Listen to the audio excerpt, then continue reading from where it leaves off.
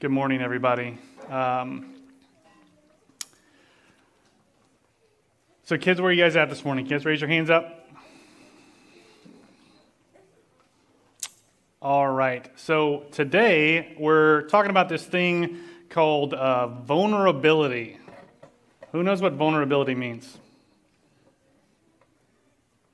All right. What about anybody ever played like Mario Kart or Super Mario Brothers? Okay, awesome. What happens when you get the star? Levi? They're like invincible, pretty much. Invincible. So like nobody can hurt you, right? Yeah. All right. So that is kind of like what invulnerable means. It means like nobody can get in to hurt you. So vulnerable on the other side means that you kind of like open yourself up. You talk to people about things that like they could use against you to hurt you. So how many of you have things that you're good at? Like maybe Mario Kart. All right, put your hands down. All right, what's something that some of you are good at? Zeke? I'm good at reading. Good at reading. That's awesome. Matthias? Sports. Sophie? Drawing. Cademan? Drawing. Awesome. All right, now put your hands down. How many of you have things you're bad at? Put your hands down. How many of you would be willing to share something that you're bad at? Jaron?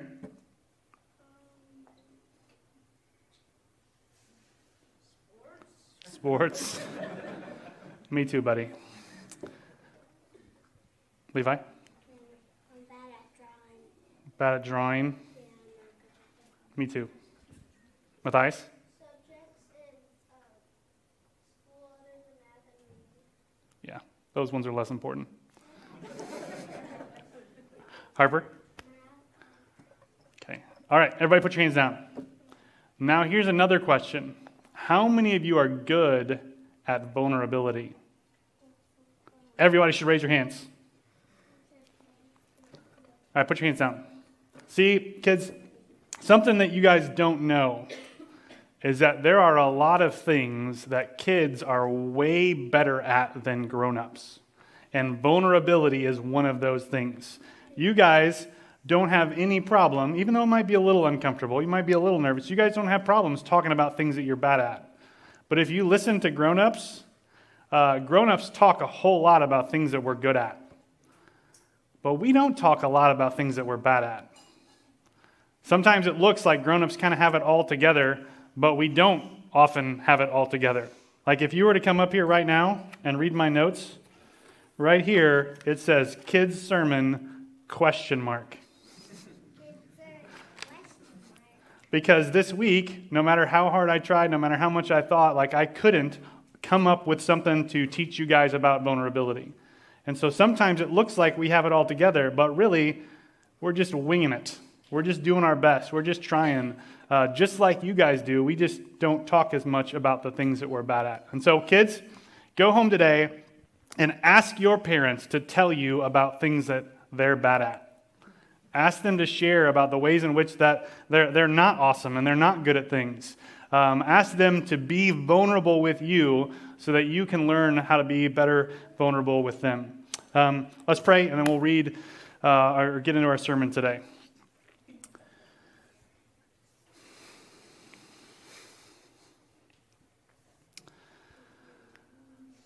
Father, we thank you that you are good, that you are gracious, that you abound in steadfast love, and that we as your children get to participate in and benefit from that. We get to be loved by you.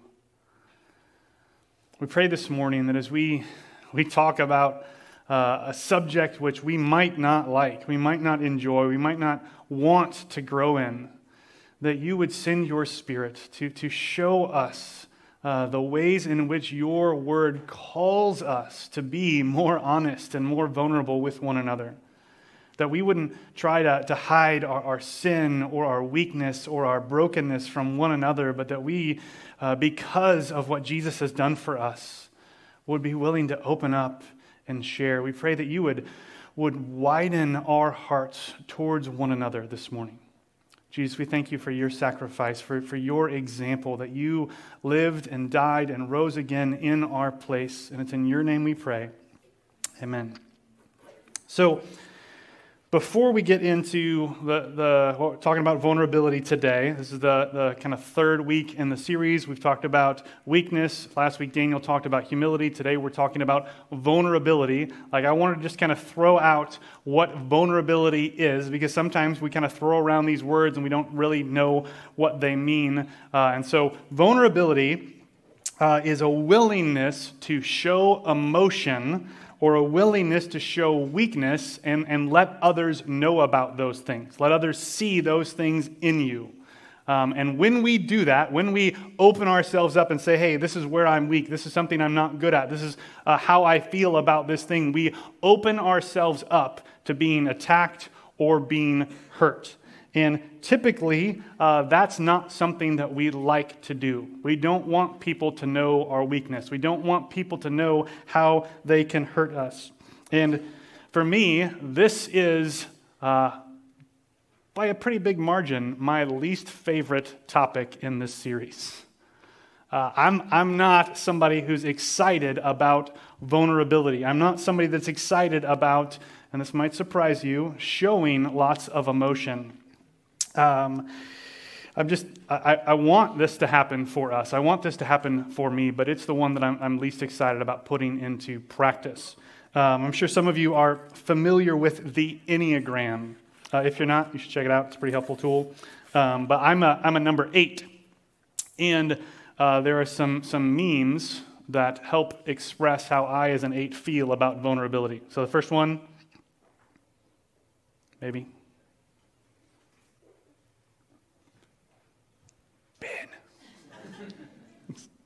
All right, so SpongeBob. A letter, it's okay to show vulnerability. No thanks, I'm just going to throw that in the fire. That's me. That's how I feel about vulnerability. Somebody says it's okay, no thanks. And this is why. The next one is why. So there's this clan that goes in for therapy. Just open up. I have a hard time trusting people. The therapist steals the pearl and runs out. Right? That's how I feel as a person. I feel like if I open myself up, you people are going to take my pearl and run out of the room. So I'm going to keep that locked up tight.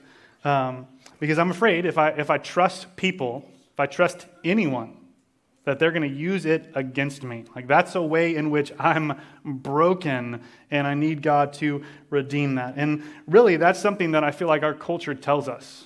Right, our culture tells us to only trust a few people, only open up to a few people, because we're not supposed to be vulnerable. Right, we're supposed to be invulnerable. We're supposed to be strong and not weak. We're supposed to be, protected and not unprotected. And so the world tells us that that's who we're supposed to be. We're supposed to turn ourselves into these self-reliant, strong, invulnerable people. But that is not what Jesus has for us in the gospel. He calls us to something different. He calls us towards something different. Because of Jesus, we don't need to fear our weaknesses. We don't need to fear our weaknesses being made known. We don't have to be afraid to open ourselves up to other people. We can trust other people. Because of Jesus, because of the gospel, vulnerability and showing vulnerability, it leads to community. It leads to fellowship. It leads to relationship. It leads to us having growth in Jesus and victory in our fight against sin and death and Satan. Vulnerability helps us. It enables us to fight our sin and draw closer to Jesus. Vulnerability is a good thing, and we see that in Scripture. Because what we're going to see is that our weakness, our lack, is not a mistake. It's not an accident. It's something that God has done in us so that His power might be made perfect in us, so that we would know and believe and others would see that His grace is sufficient for us. Because here's the thing, right? If we want to have a gospel culture at BC, if we want to have true and authentic and honest fellowship and community with one another, if we want to grow in our faith together, if we want to draw closer to Jesus, if we want to have greater communion with God, if we want to grow in our fight against sin, if we want those things to happen, then we have to be vulnerable with one another. We cannot do this without vulnerability. So what we're going to do this morning is we're going to look at a few passages and see this reality. So the first one is 1 John 1, 5 through 10. Again, that's 1 John 1, 5 through 10. And the verses are going to be up on the slides, or you can go ahead and turn there in your Bible. Again, that's 1 John 1, verses 5 through 10. This is the message we have heard from him and proclaimed to you, that God is light, and in him is no darkness at all. If we say we have fellowship with him while we walk in darkness, we lie and do not practice the truth. But if we walk in the light, as he is in the light, we have fellowship with one another, and the blood of Jesus, his Son, cleanses us from all sin. If we say we have no sin, we deceive ourselves, and the truth is not in us. If we confess our sins, he is faithful and just to forgive us our sins and to cleanse us from all unrighteousness. If we say we have not sinned, we make him a liar, and his word is not in us. So he starts by saying that God is light, that there's no darkness in him. And so if we are people who walk in darkness, we don't have fellowship with God. And saying anything to the opposite of that is a lie. But if, John says, on the other hand, we walk in the light as he is in the light, then we have fellowship with him. We have fellowship with one another. And so the first thing we need to talk about here is this light-dark stuff. John is using the image of lightness and darkness to communicate a point. And in this passage, that the light kind of primarily represents what God wants from us, kind of his desire for us, his moral standard. Living in the light, walking in the light is doing what God wants us to do. It's living like he calls us to live. But I think there's more at work here than just that. When he talks about lightness and darkness, he's also talking about knowledge. When something hides, right? It hides in the dark. We can't see what's in the dark. But when we bring something to light, we're bringing something out into the world so that it may be known. So, for example, look at Proverbs 4, 18 through 19. Verse 18 says, "But the path of the righteous is like the light of dawn, which shines brighter and brighter until full day. The way of the wicked is like deep darkness. They do not know over what they stumble." They do not know over what they stumble.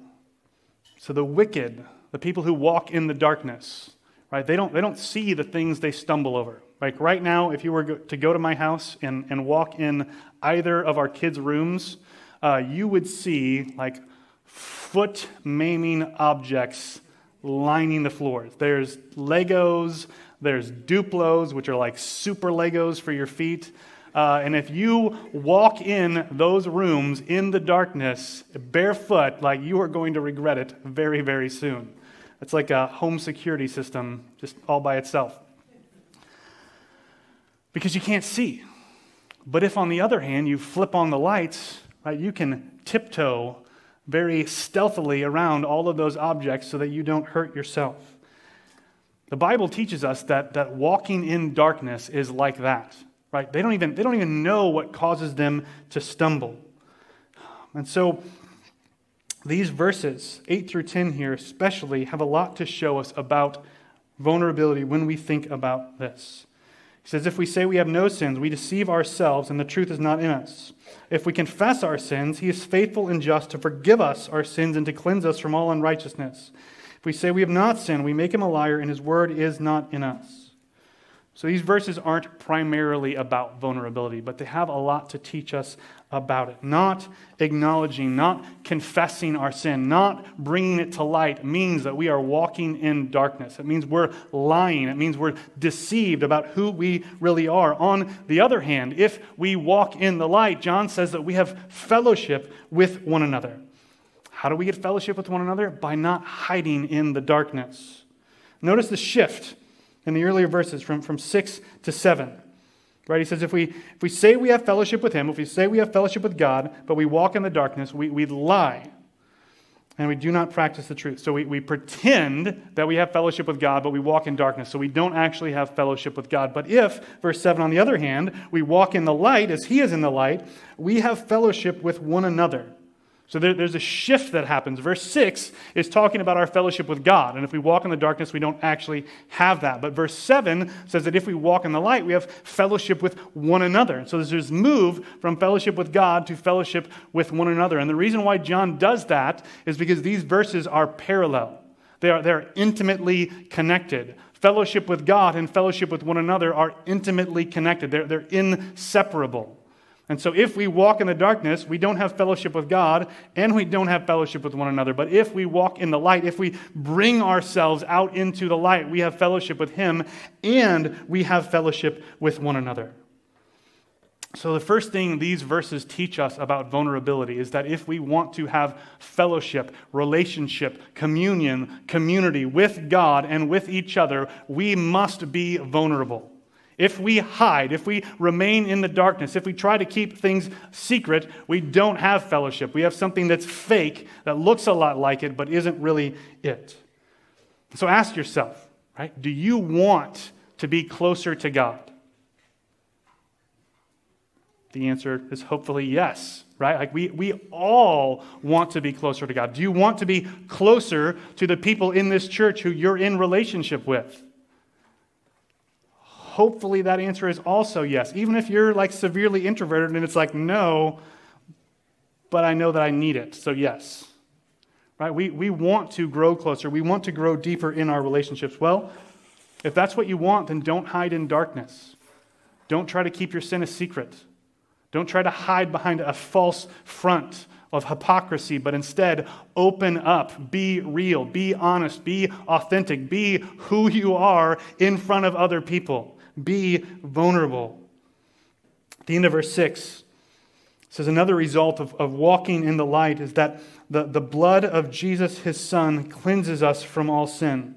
And skip down to verse 9. Right? If we confess our sins, he is faithful and just to forgive us our sins and cleanse us from all unrighteousness. This is the second thing we see.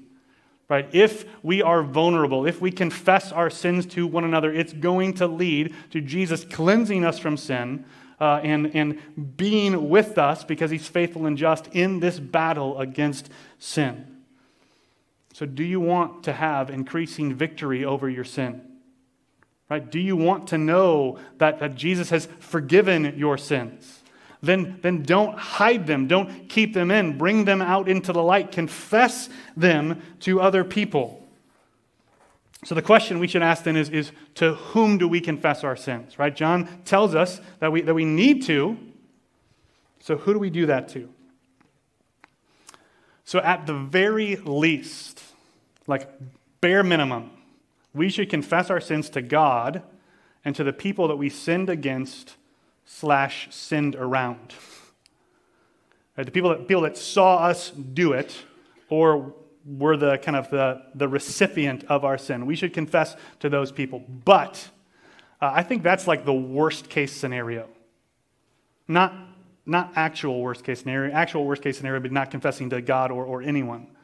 But I think that if we do the bare minimum, we're missing out on a lot of what God has for us.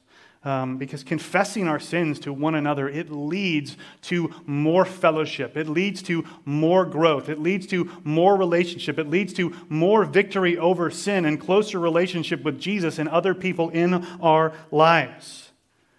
Why? Because more people care about you. More people care about your struggle with sin. If you keep it just to yourself, no one knows about it. You're the only one that it bothers. You're the only one that wants to fight it. But if you involve other people in that, if you tell them about it, if you open up and share and you're vulnerable with them, they become invested in you and your struggle with sin. Also, why not?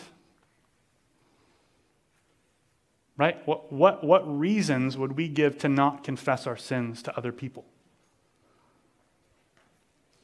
I think that the main reason that I hear and that I throw up in my head so that I don't have to do it is credibility.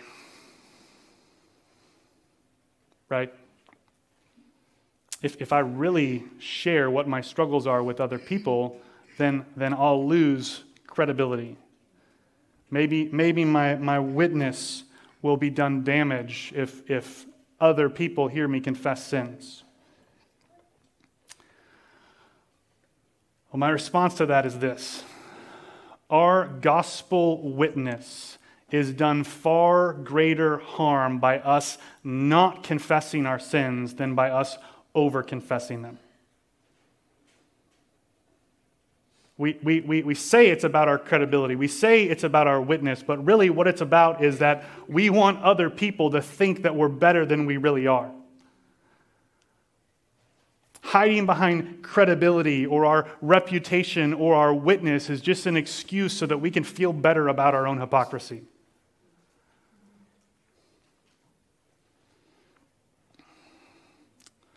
Because it's through opening up, it's through confessing our sins that we have to grapple with. We have to wrestle with the reality of the badness of our sin. Right? If we just keep it inside, we're the only ones that know about it. But if we open our mouths and speak the evil, vile things that we struggle with one another, we have to grapple with our sin in a way that we don't if we keep it inside. Now, I'm not saying, right, we tell all of our business to everybody, right? I'm not like driving down the road on the way here and every person I see jogging, I roll down the window and I'm just like, hey, I just want you to know I got angry with my daughter this morning. Drive up to the next person and do it all over again. That's not what I'm saying. And I get that this idea is uncomfortable. Right? And remember where we started this off. Right? I'm going to be with you in the discomfort. I don't want to do this either. But I think this is one of the ways the gospel breaks forth through the strongholds in our lives. I think this is one of the ways the Spirit uses to conquer our sin, by encouraging us to be people who are open, who are honest, who are vulnerable with one another about the good things and the bad things in our lives. And maybe you're out there and you're thinking like, that this is great, right? 1 John 1:9 says that we should confess our sins. But it doesn't say we should confess our sins to one another. Well, I've got a Bible verse for you. James 5:16, therefore confess your sins to one another and pray for one another that you may be healed. The prayer of a righteous person has great power as it is working. So let's check this again. Confess your sins to who? To one another. That's you guys. That's me. That's us. And that's a command in God's word that's given to us. The downside, I think, to confessing our sins to one another is that you will think I am less great than you previously thought I was. And I will think you are less great than I previously thought you were. But what's really happening is that we're just getting a more accurate and honest picture of who we really are. So that's actually an upside, not a downside.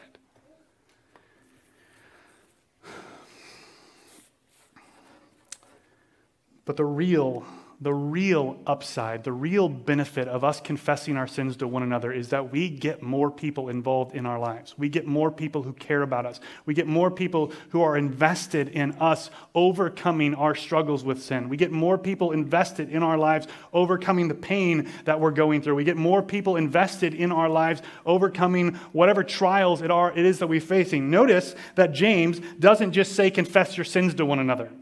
He says confess your sins to one another and pray for one another. Why do both? He says so because the prayer of a righteous person is powerful as it is working.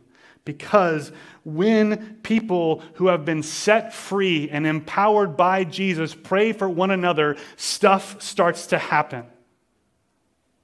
And so I would submit to you that if you've got an area in your life, a struggle with sin where you feel like you just can't get past it, you just can't get victory over it, I would say that it might be because you have been keeping it to yourself, or you've been keeping it to too few of people, when what you should be doing is you should be confessing it so that other people can join with you in that struggle and pray that you might overcome it.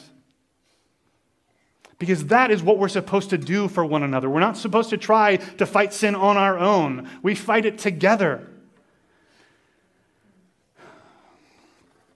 Because when we pray, people get delivered. The flesh gets killed. Sin gets conquered, and growth begins to take place. Vulnerability leads to that, and it doesn't happen without it. If we keep it to ourselves, if we keep it to a small circle so we feel like we can still maintain our credibility, we're limiting what God wants to do in our life and overcoming our struggles. So the things we see from 1 John 1 is that vulnerability leads to fellowship, leads to community, it leads to communion with God and with each other. We also see that vulnerability, willingness to confess our sins to one another, it leads to growth and increased victory over our sin as Jesus begins to work through God's people praying together over that struggle.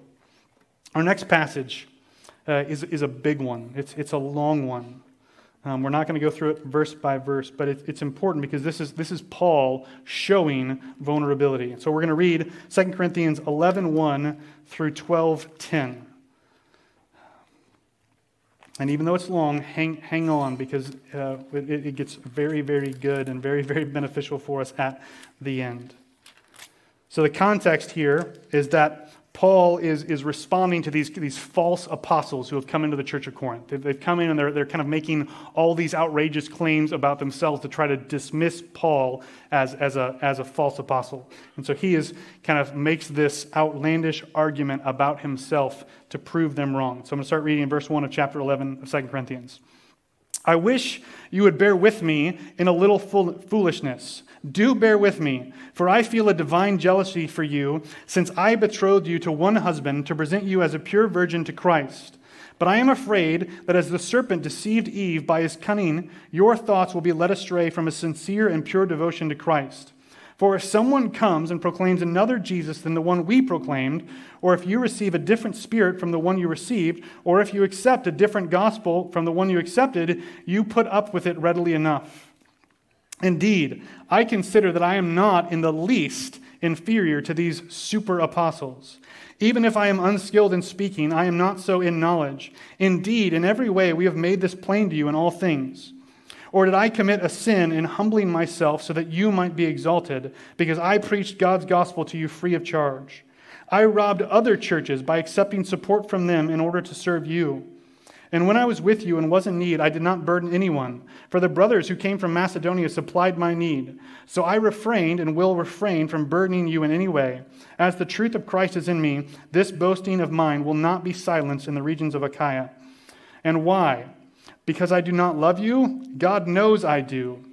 And what I am doing, I will continue to do in order to undermine the claim of those who would like to claim that in their boasted mission they work on the same terms as we do.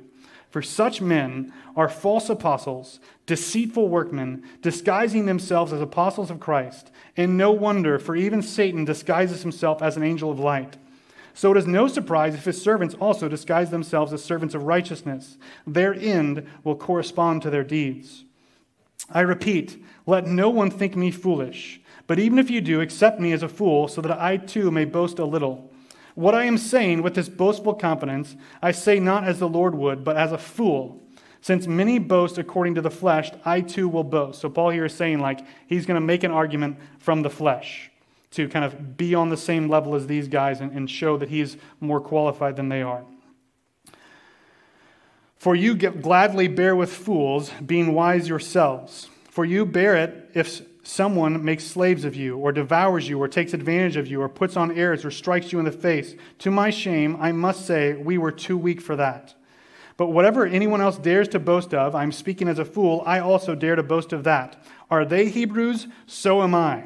Are they Israelites? So am I. Are they offspring of Abraham? So am I. Are they servants of Christ? I am a better one.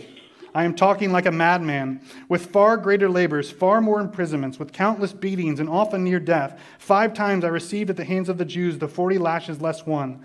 3 times I was beaten with rods. Once I was stoned. 3 times I was shipwrecked. A night and day I was adrift at sea, on frequent journeys, in danger from rivers, danger from robbers, dangers from my own people, danger from Gentiles, danger in the city, danger in the wilderness, danger at sea, danger from false brothers, in toil and hardship, through many a sleepless night, in hunger and thirst, often without food, in cold and exposure. And apart from other things, there is the daily pressure on me of my anxiety for all the churches. Who is weak, and I am not weak? Who is made to fall, and I am not indignant? If I must boast, I will boast of the things that show my weakness. This is where Paul turns the argument around.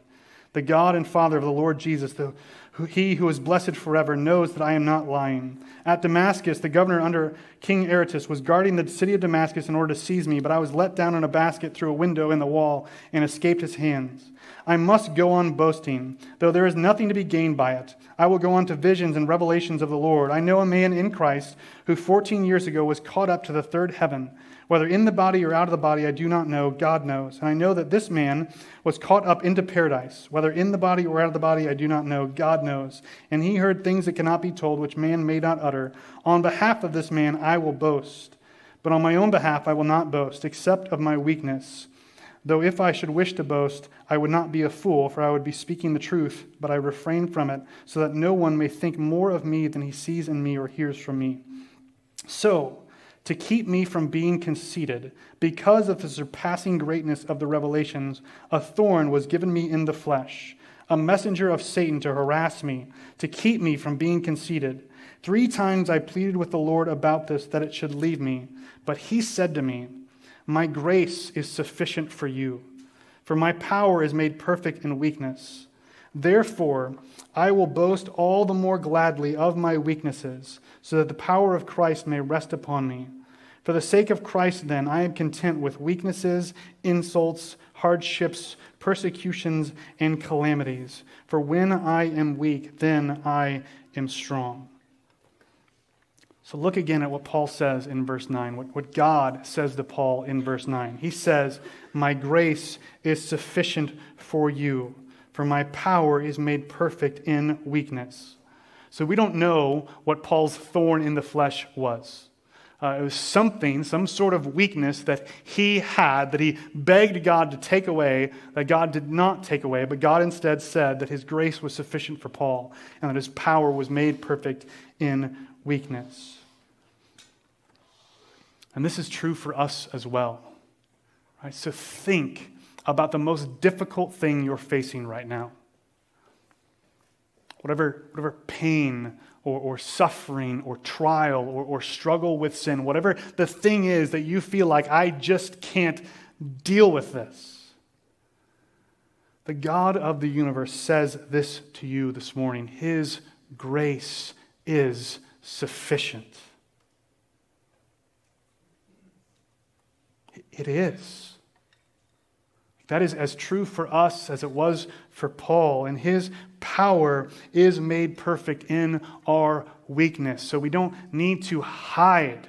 We don't need to pretend like we have it all together. We don't need to try to shove our weaknesses or our struggles or our trials or our suffering or our pain into the tiny corner of our heart. We can bring it out and let people know about it because God's grace is sufficient. Because his power is made perfect in our weakness. Right? So how can God's power be made perfect? Right? Isn't it already perfect? Because God is perfect. I think what he's talking about here is that his power is brought to completion. It's put on display. It's made manifest in Paul because of his weakness. And here's the thing that we can't miss. Right? Paul's weakness, whatever his thorn in the flesh was, it was not a mistake. It was not an accident. It's not something that caught God off guard. Right? Paul asked God to take it away, and God didn't. So it was intentional. Paul's weakness was a strategy from God through which his power was made perfect. And that goes for us too. Our weakness, our brokenness, the ways in which we fall short of being perfect. Right? It's not who we are as people, who you are as a person. It's not an accident. Right? It's not like you were born and then developed into the person that you are now, and God was like, whoops. Right? I messed up on that one. That's not how it works. God is all powerful. He's in control of all things. He created you to be who you are. You are not a mistake. You're not an accident. Even with your brokenness, even with your weakness, like Paul, you are a strategy that God wants to use to make his power perfect in. He wants to display who he is through you to the lost and dying world around you. Because his grace is sufficient for you. But when we try to hide, when we try to cover up, when we protect our credibility and our reputation, when we refuse to show vulnerability, what we're doing is we are preventing God's power from being made perfect in us. We're not letting it be put on display. We're saying his grace is not sufficient for me. My own protection of myself is what's sufficient. Not being vulnerable means missing out on fellowship with God. It means missing out on grace that he wants to show you through it. And I'm talking about, right, real weakness. I'm not talking about like job interview weaknesses, right? Like, I just care too much about other people. Sometimes I work too hard, right? I'm talking about the things that we don't want to share with people. Because whether you're someone who's an undersharer or an oversharer, right? Oversharers can share a whole lot of stuff and not be vulnerable. Because it's easy to share about other people's stuff. Sometimes it's easy to share, right, little snippets of our life that we've sanitized for public consumption. But real vulnerability hurts. It's uncomfortable. It's not something that we want. But it's through that kind of vulnerability that God's power is made perfect. It's through situations like that where we open ourselves up that we see that his grace is sufficient. The last passage I want us to look at this morning is earlier in 2 Corinthians. 2 Corinthians 6, verses 11 through 13. Paul says, we, that's him and the people that he's writing with, we have spoken freely to you, Corinthians. Our heart is wide open. You are not restricted by us, but you are restricted in your own affections. In return, I speak as to children, widen your hearts also. Paul says that his heart, the heart of those that are his fellow workers, is wide open to the Corinthians. Right? There's nothing closed off from them. And he's asking the Corinthians to be the same way, to widen their hearts also. Let's be people like Paul, right? Whose hearts are wide open to each other, who don't hold things back, who don't hide behind walls that we've put up to protect ourselves. Now that's risky. Right? If I open my heart up to you, chances are some of you, maybe even a lot of you, are going to hurt me. If you open up your heart to me, there's a really good chance I'm going to hurt you. Because we're not perfect people. We're still broken. We're still being made perfect. We're still being made new. And as we begin to live life in the way that we're pushing our church to through gospel culture, we're going to mess up. We're going to sin against each other. It's going to happen. But the good stuff is going to happen too. We're going to have closer relationship. We're going to have more true fellowship. We're going to be closer with one another and closer to God. We're going to have increasing victory over our sin. We're going to pray for one another because we know better what's going on with each other. Things are going to happen as we show vulnerability to each other. And so let's be people that widen our hearts towards one another. Right, let's do that as we celebrate the Lord's Supper in a few minutes. Let's do that as we worship together. Let's do that in our MCs. Let's do that as we live life together. Let's do that as we go out on mission in our community. Let's be people with hearts that are wide open towards those around us. Because that's who Jesus calls us to be. Right, as we think about this series, a lot of it is basically saying, like, who is Jesus and how can we be more like him? And for me, for most of my life, that statement was really hard to wrap my head around because I always just pictured Jesus as this kind of like super serious, like spiritual guy all the time. And I thought like that's not who I am. And like even for like a portion of my life during college, I became like super serious Dan who like tells no jokes and never smiles or laughs, which is not fun for anyone. But Mike Breen has wrote a book about discipleship and a few other books. He says that discipleship, following Jesus, is becoming who Jesus would be if he was you. And I feel like that's a lot more helpful than like the WWJD bracelets, right? Like those are helpful, even if they're not stylish. But sometimes, like, Jesus wouldn't do things in the way that I would do things because he's different than me. God created me with my personality and my gifts. He created you with your personality and your gifts. And so what we want to figure out is what does perfect obedience to the Father look like in my life? What does perfect obedience to the Father look like in your life? And when we think about vulnerability and we look at Jesus, we think, well, he didn't really show vulnerability. Because normally when we think about vulnerability, it's talking about things that we don't want to talk about, right? It's sharing some of the darkness that's in us and bringing that to light. But Jesus was all light. He didn't have any darkness to bring to light. But he was just himself, right? Jesus was always honest with people. So he showed vulnerability. It just looks different than us because he's not stained by sin like we are.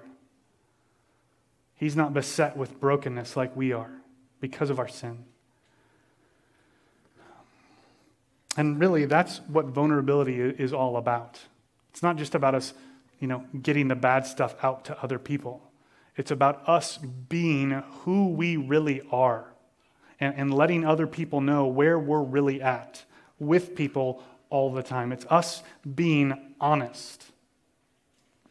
We just try to complicate it with a whole bunch of qualifications for why we don't actually have to do it. We see Jesus living honestly throughout the pages of the Gospels. He came down here to live the life we couldn't live, to die in our place and rose again. And it's because of him. It's because he has pierced the darkness that we can be people who walk in the light. It's because of what he's done that we can show vulnerability. Because if he has accepted me and he has accepted you, then why do we need to be concerned? Why do we need to be fearful? Why do we need to be worried about whether we accept one another? Jesus has accepted us, and that should be enough. So because of that, I should be willing to share with you, even though I might be afraid that you might not think of me as highly as you previously did. He died so that we could show vulnerability with one another. And so let's be people who do that. Let's be people who live life with hearts wide open to one another. As we celebrate the Lord's Supper in just a minute, Right? Because of COVID, we're doing things differently now. But normally, right, we all kind of gather around the table. We all go up to the same table and get the same thing because we're celebrating this meal together. And the reality is that there's only one person around the table that has it all together. And that's Jesus. Right? The only one that doesn't need to grow in vulnerability is Jesus. And so we come as people who don't have any reason not to be vulnerable with one another. Because we know that the person we're talking to, the people we're talking to, they don't have it all together either. Right? They're just broken in different ways than we are. Or maybe, if we open up to one another, we'll find that we're broken in some of the same ways, and we can be even more encouraging to each other. But continuing to hide in the darkness just means that we don't see the things that are causing us to stumble. So it's my hope that learning from God's word this morning would cause you and cause me to be more open, to show more vulnerability, to not be so concerned about our own name and what we look like and this image that we meticulously try to maintain, but instead we would be willing to tarnish our own reputations so that God's name might be made great in us. Let's pray together this morning.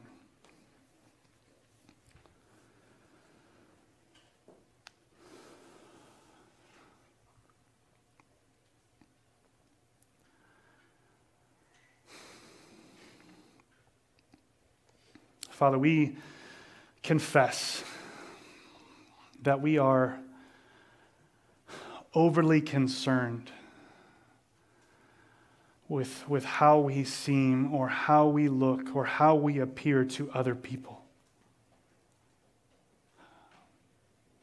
That we're more scared of other people knowing our sin than we are of you knowing our sin. We pray that you would, by your Spirit, burden us to be people who show vulnerability. Give us a passion to shine your light on the darkness that still exists in us. Pray that you would break down the walls and the defense mechanisms and the barriers that we have crafted in our hearts to keep other people out.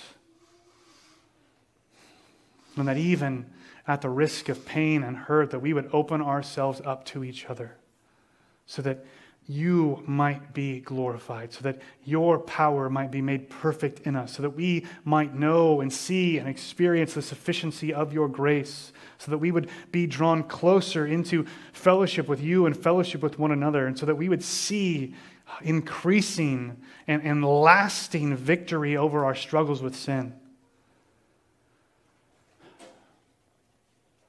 God, we pray that you would not let us be people who hide, but that your Spirit and your Spirit in your people would seek us out and pursue us and draw us more and more into your family, into what you have for us out in the light. Jesus, in your name we pray. Amen.